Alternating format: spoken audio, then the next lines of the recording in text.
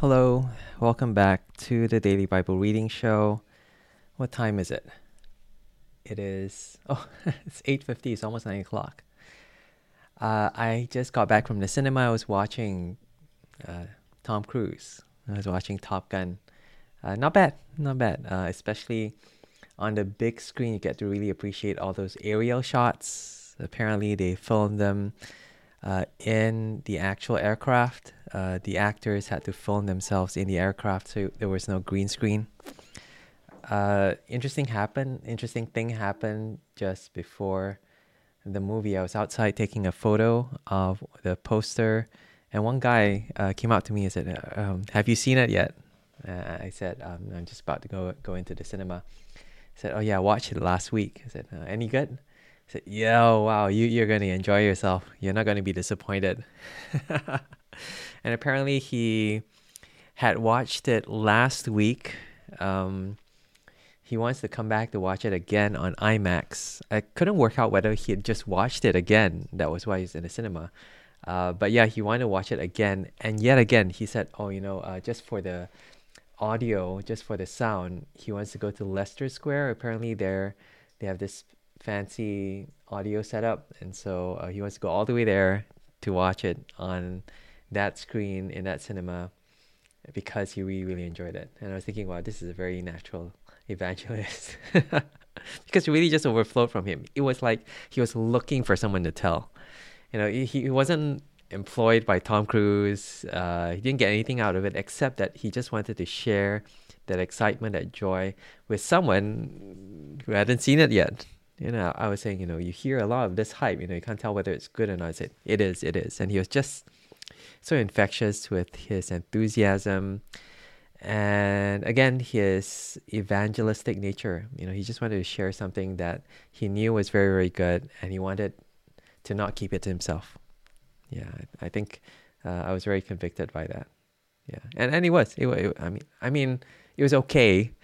I enjoyed it. It was a good movie, but I mean, I'm not going to bug all my friends and say, "Oh, you need to go watch it." But yeah, he did.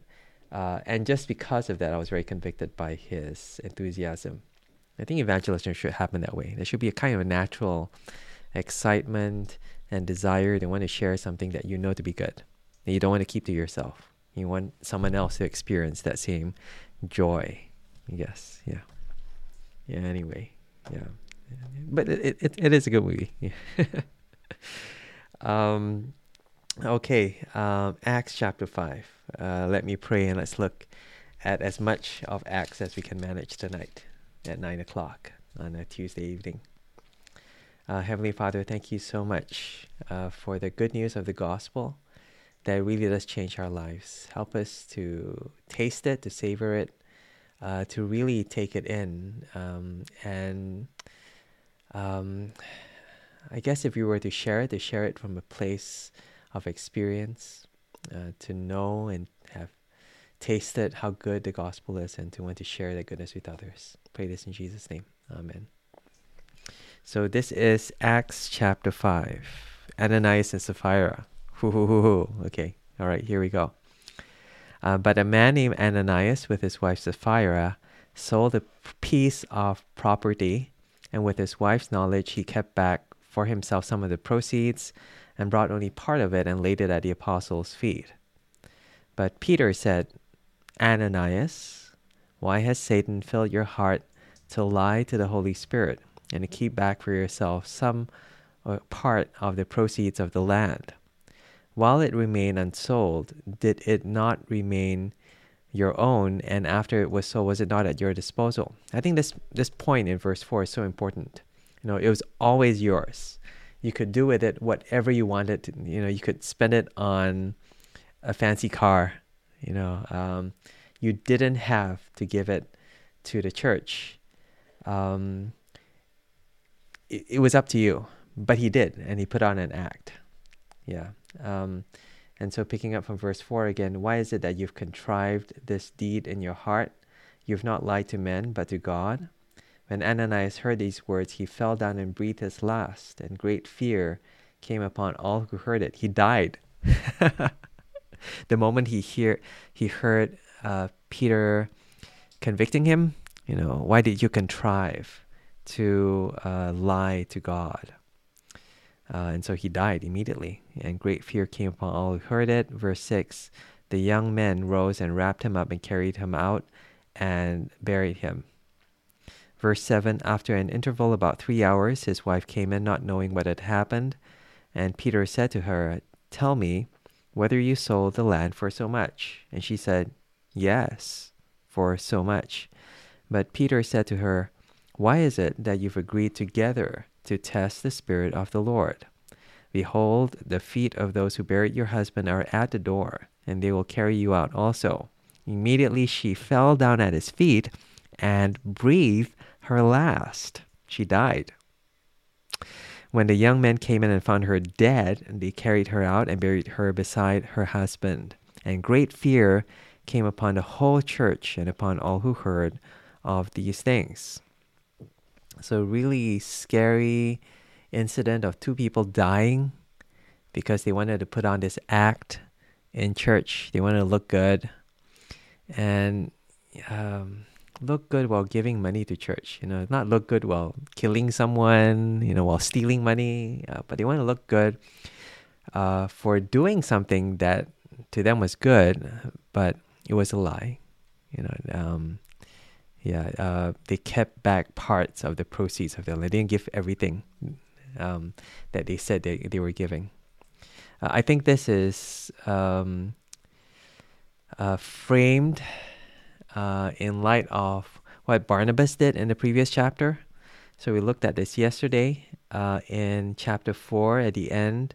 Barnabas, verse 37, sold a field that belonged to him, brought the money, and laid it at the apostles' feet. And everyone called him son of encouragement. Wow, that guy is so encouraging. Well, look at how generous he was, how good he was. And maybe Ananias and Sapphira were there.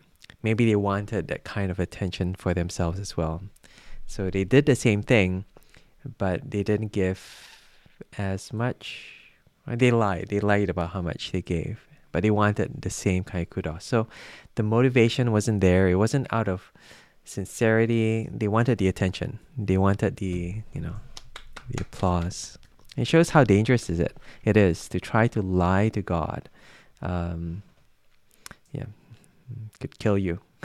But I think God was trying to use this as an example, because twice it says great fear came upon the whole church. Verse 5 and verse 11. Great fear came upon the whole church.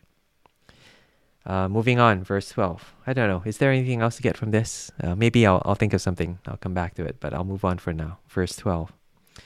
Now many signs and wonders were regularly done among the people by the hands of the apostles, and they were all together in Solomon's portico. None of the rest dared join them, but the people held them in high esteem. And more than ever, believers were added to the Lord, multitudes of both men and women, so that they even carried out the sick into the streets and laid them on cots and mats, that as Peter came by, at least his shadow might fall on some of them. The people also gathered from the towns around Jerusalem, bringing the sick and those afflicted with unclean spirits, and they were all healed. So this description of people bringing the sick, bringing those with unclean spirits, and all of them experiencing this healing, obviously that explains the attraction of all this crowd.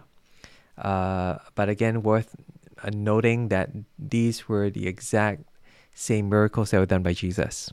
So the apostles were carrying on the work of Jesus, including the miracles. And it was a sign of authentication that they were the real thing, that they were representatives of Jesus. And the miracles marked the messenger.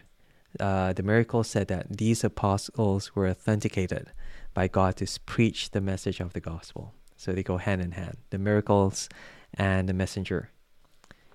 Anything else to say? Interesting thing about, the shadow. People laid them on the street so that if Peter walked by and then his shadow would fall on them. I think they expected it to have an effect on those who were, lying on the mats, hoping to have the shadow fall on them, maybe to heal them. It doesn't say that they were healed, But it says that there was this expectation. It explains how they got all this attention.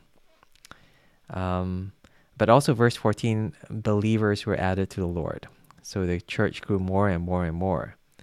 And all this in light of the death of Ananias and Sapphira. So I think the fear together with its admiration, the fear together with these miracles, kind of gave a weightiness to what God was doing in building his church. They knew it was from God. It wasn't a popular kind of thing. Today you might have a large group of people coming to an event or even to church because a large group of people are already there. They're just attracted by this crowd.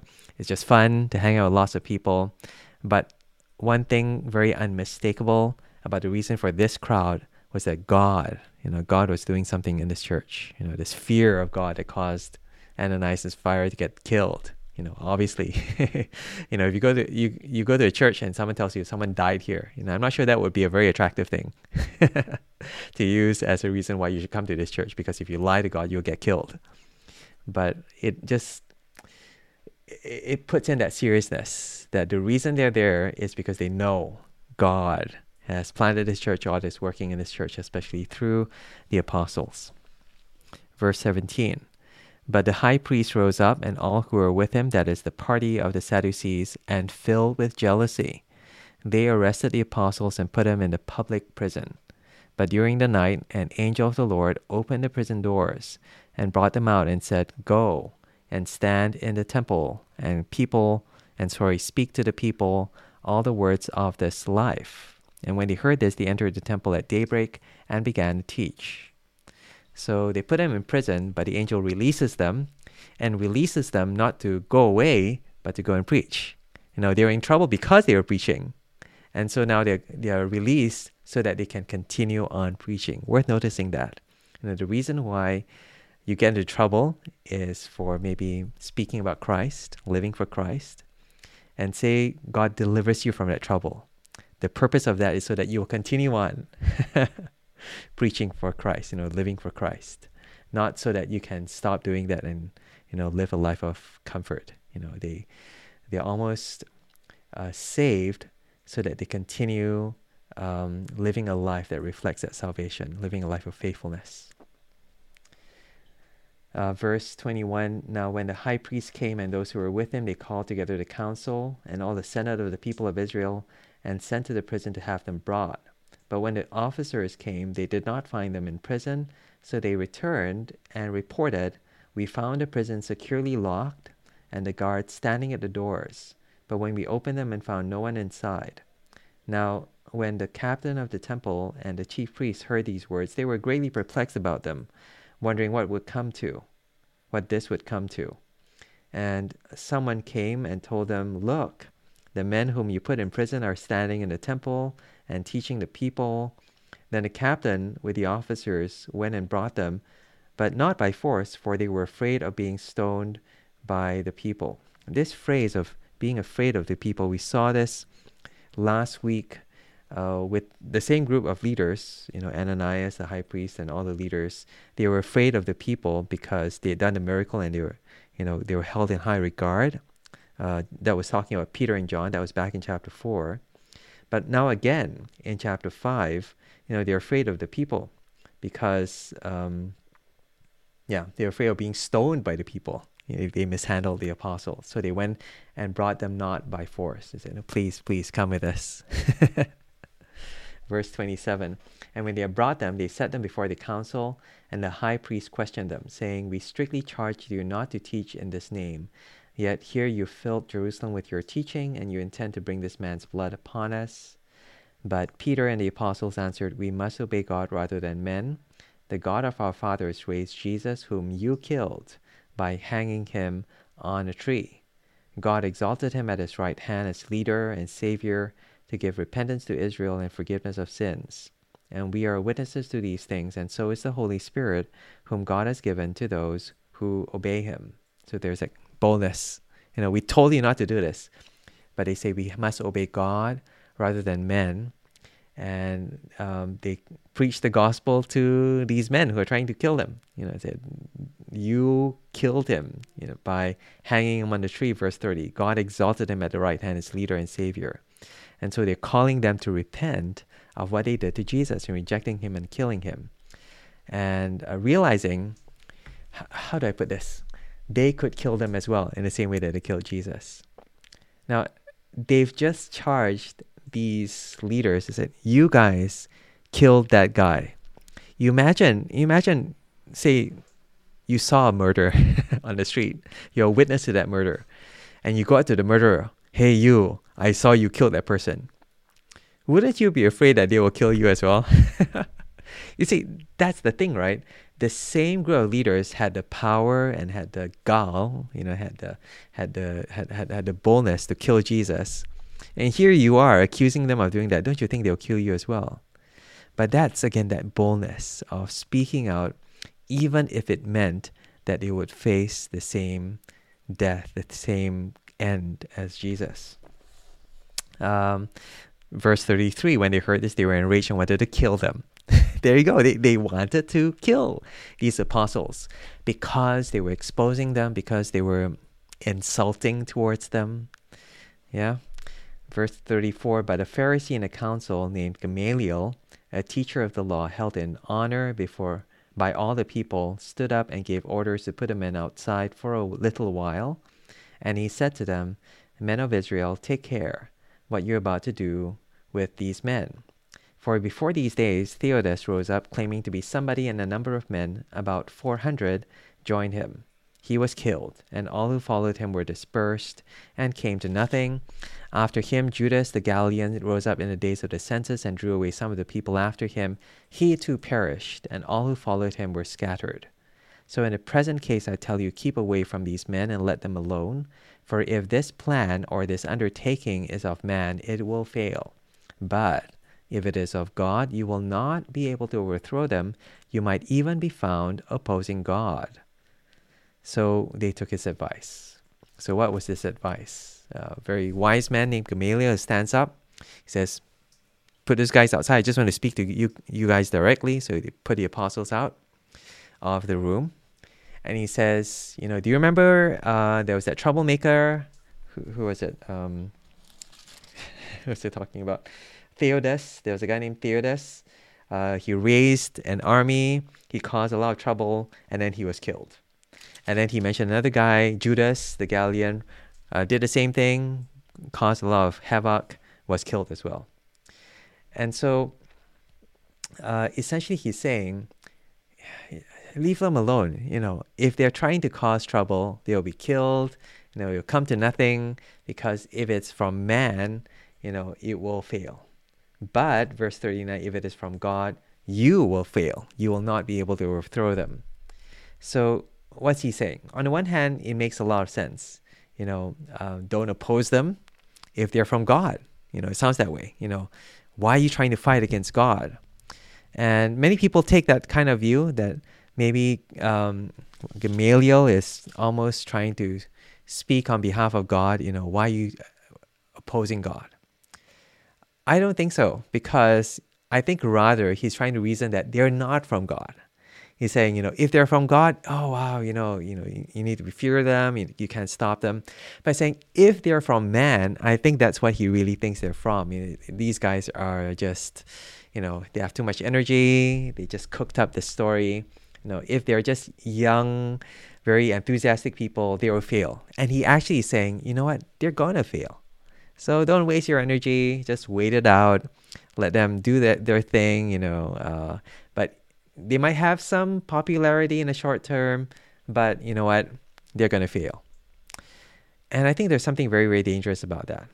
Because, why is it dangerous? Well, it's saying that, success is a measure of God. It's almost a version of the prosperity gospel. That means, if you succeed, oh wow, God must have blessed it. If you fail, God isn't blessing you. God's not with you. Remembering that Jesus died on the cross, and to them that looks like failure. I was talking to a couple of friends a few days ago about what it means for a church to be faithful to be still preaching the gospel, to still call people to repentance, for the leaders to still be humble and to lead godly lives. So what it means for that church to be faithful if it doesn't look very successful. And I just said the very obvious thing. I mean, we know that this is true. It shouldn't matter. If anything, we should be more faithful when times are tough, so that we are faithful with few, we'll be faithful with plenty. And that's the way the gospel works. We're meant to show faithfulness in and out of season. But you see, it's very, very hard if you've come from a tradition or from a history where you've been successful, where things have been good for years or maybe even decades, and then suddenly there's this dip. Everyone's experiencing a dip.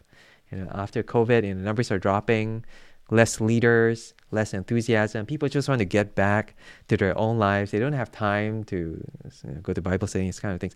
And, sometimes, even the church leaders are feeling kind of like insecure. And, we know that actually faithfulness means, it doesn't matter whether things pick up or not. But it does affect us. We do wonder, are we being unfaithful? Should we try something else? Or maybe we might even be envious of the other people who are maybe not as faithful as us in our eyes and yet are doing better than us. And I said to them I said to my friends, we're having this discussion about church, and I'm saying, I know, it really shouldn't matter, right? And that's the opposite of what Gamaliel is saying. Gamaliel is saying, if you're faithful, things will do well. If you're not faithful, you'll fail. And it's almost like you imagine you are a very successful, vibrant church, and then you point to all the other churches around you who aren't doing as well as you, and you say, you see, you need to learn from me. I'm so faithful. That's why God is blessing me. Now, we wouldn't dare say it out like that, but sometimes it's tempting to think that way. Everyone's coming to our church, everyone's coming along, and we say, oh, wow, it must be because of all the Bible teaching. It must be because years and years and years we have no scandal here, or we these kind of things. And the truth is, it has nothing to do with that. Because, there are churches, there are such things as churches, which are just as faithful, just as biblical, just as godly, who don't have your numbers, and you shouldn't look down on them. And maybe sometimes because we have been looking down on them, God might give us a season where we might be humbled. We might experience not so much success. Apostles are thrown into prison again and again and again. What do? They are even more faithful, they're even more bold. And maybe if you're in that situation whereby you're experiencing this difficulty, this season of dryness, this is the time to be even more faithful, even more bold with the gospel. Yeah, see. What happened? Verse 39. So they took his advice, and when they called in apostles, they beat them, charged them not to speak in the name of Jesus, and let them go. They whacked them, and then warned them. Very cheap shot. Yeah, they say, oh yeah, of course, we know that, they can't be from God, but they still whack them. They still warn them, and they still threaten them, bully them. Bullies, there's a lot of... I was listening actually to a podcast today by Mark Dever on T4G, really, really good conference.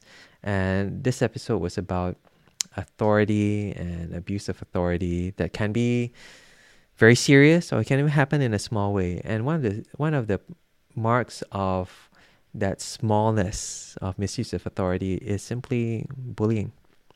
You talk down to people, or talk bad about them.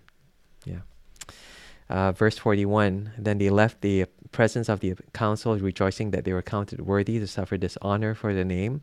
And every day in the temple and from the house to house, they did not cease teaching and preaching Jesus as the Christ. They kept doing it. They warned them not to do it. They kept doing it all the more. They said, oh, you guys, we're going to beat you. We're going to threaten you. They actually did this more and more. And that's faithfulness. Faithfulness means, especially when times are bad, you're still trusting in God. You're still obeying God. Not in order to get to be when times are good. Of course, it's easy to do that, but when times are bad. And it's just worth pointing. I think I will end here with just this last verse, verse 41. Sorry, the last verse, verse 42, but I want to go back one verse to verse 41. It says there in verse 41, then they left the presence of the council, rejoicing that they were counted worthy to suffer dishonor for the name of Jesus. So going, yay, we've just been beaten. It's kind of so strange, right? Yay, we just suffered defeat. Almost like, again, that church, yay, our numbers are dropping now. Or yay, people are talking behind our backs. Or yay, people are, stabbing our backs, that kind of thing. Why would you say yay? I don't think they're going yay. I think they're rather going phew. Wow, we are now suffering the same kind of rejection as Jesus, suffering as Jesus, and dishonor in the name of Jesus. It's almost as if you need to undergo suffering in order to display, or even for your own sake, to undergo suffering to see, hey, am I really a Christian?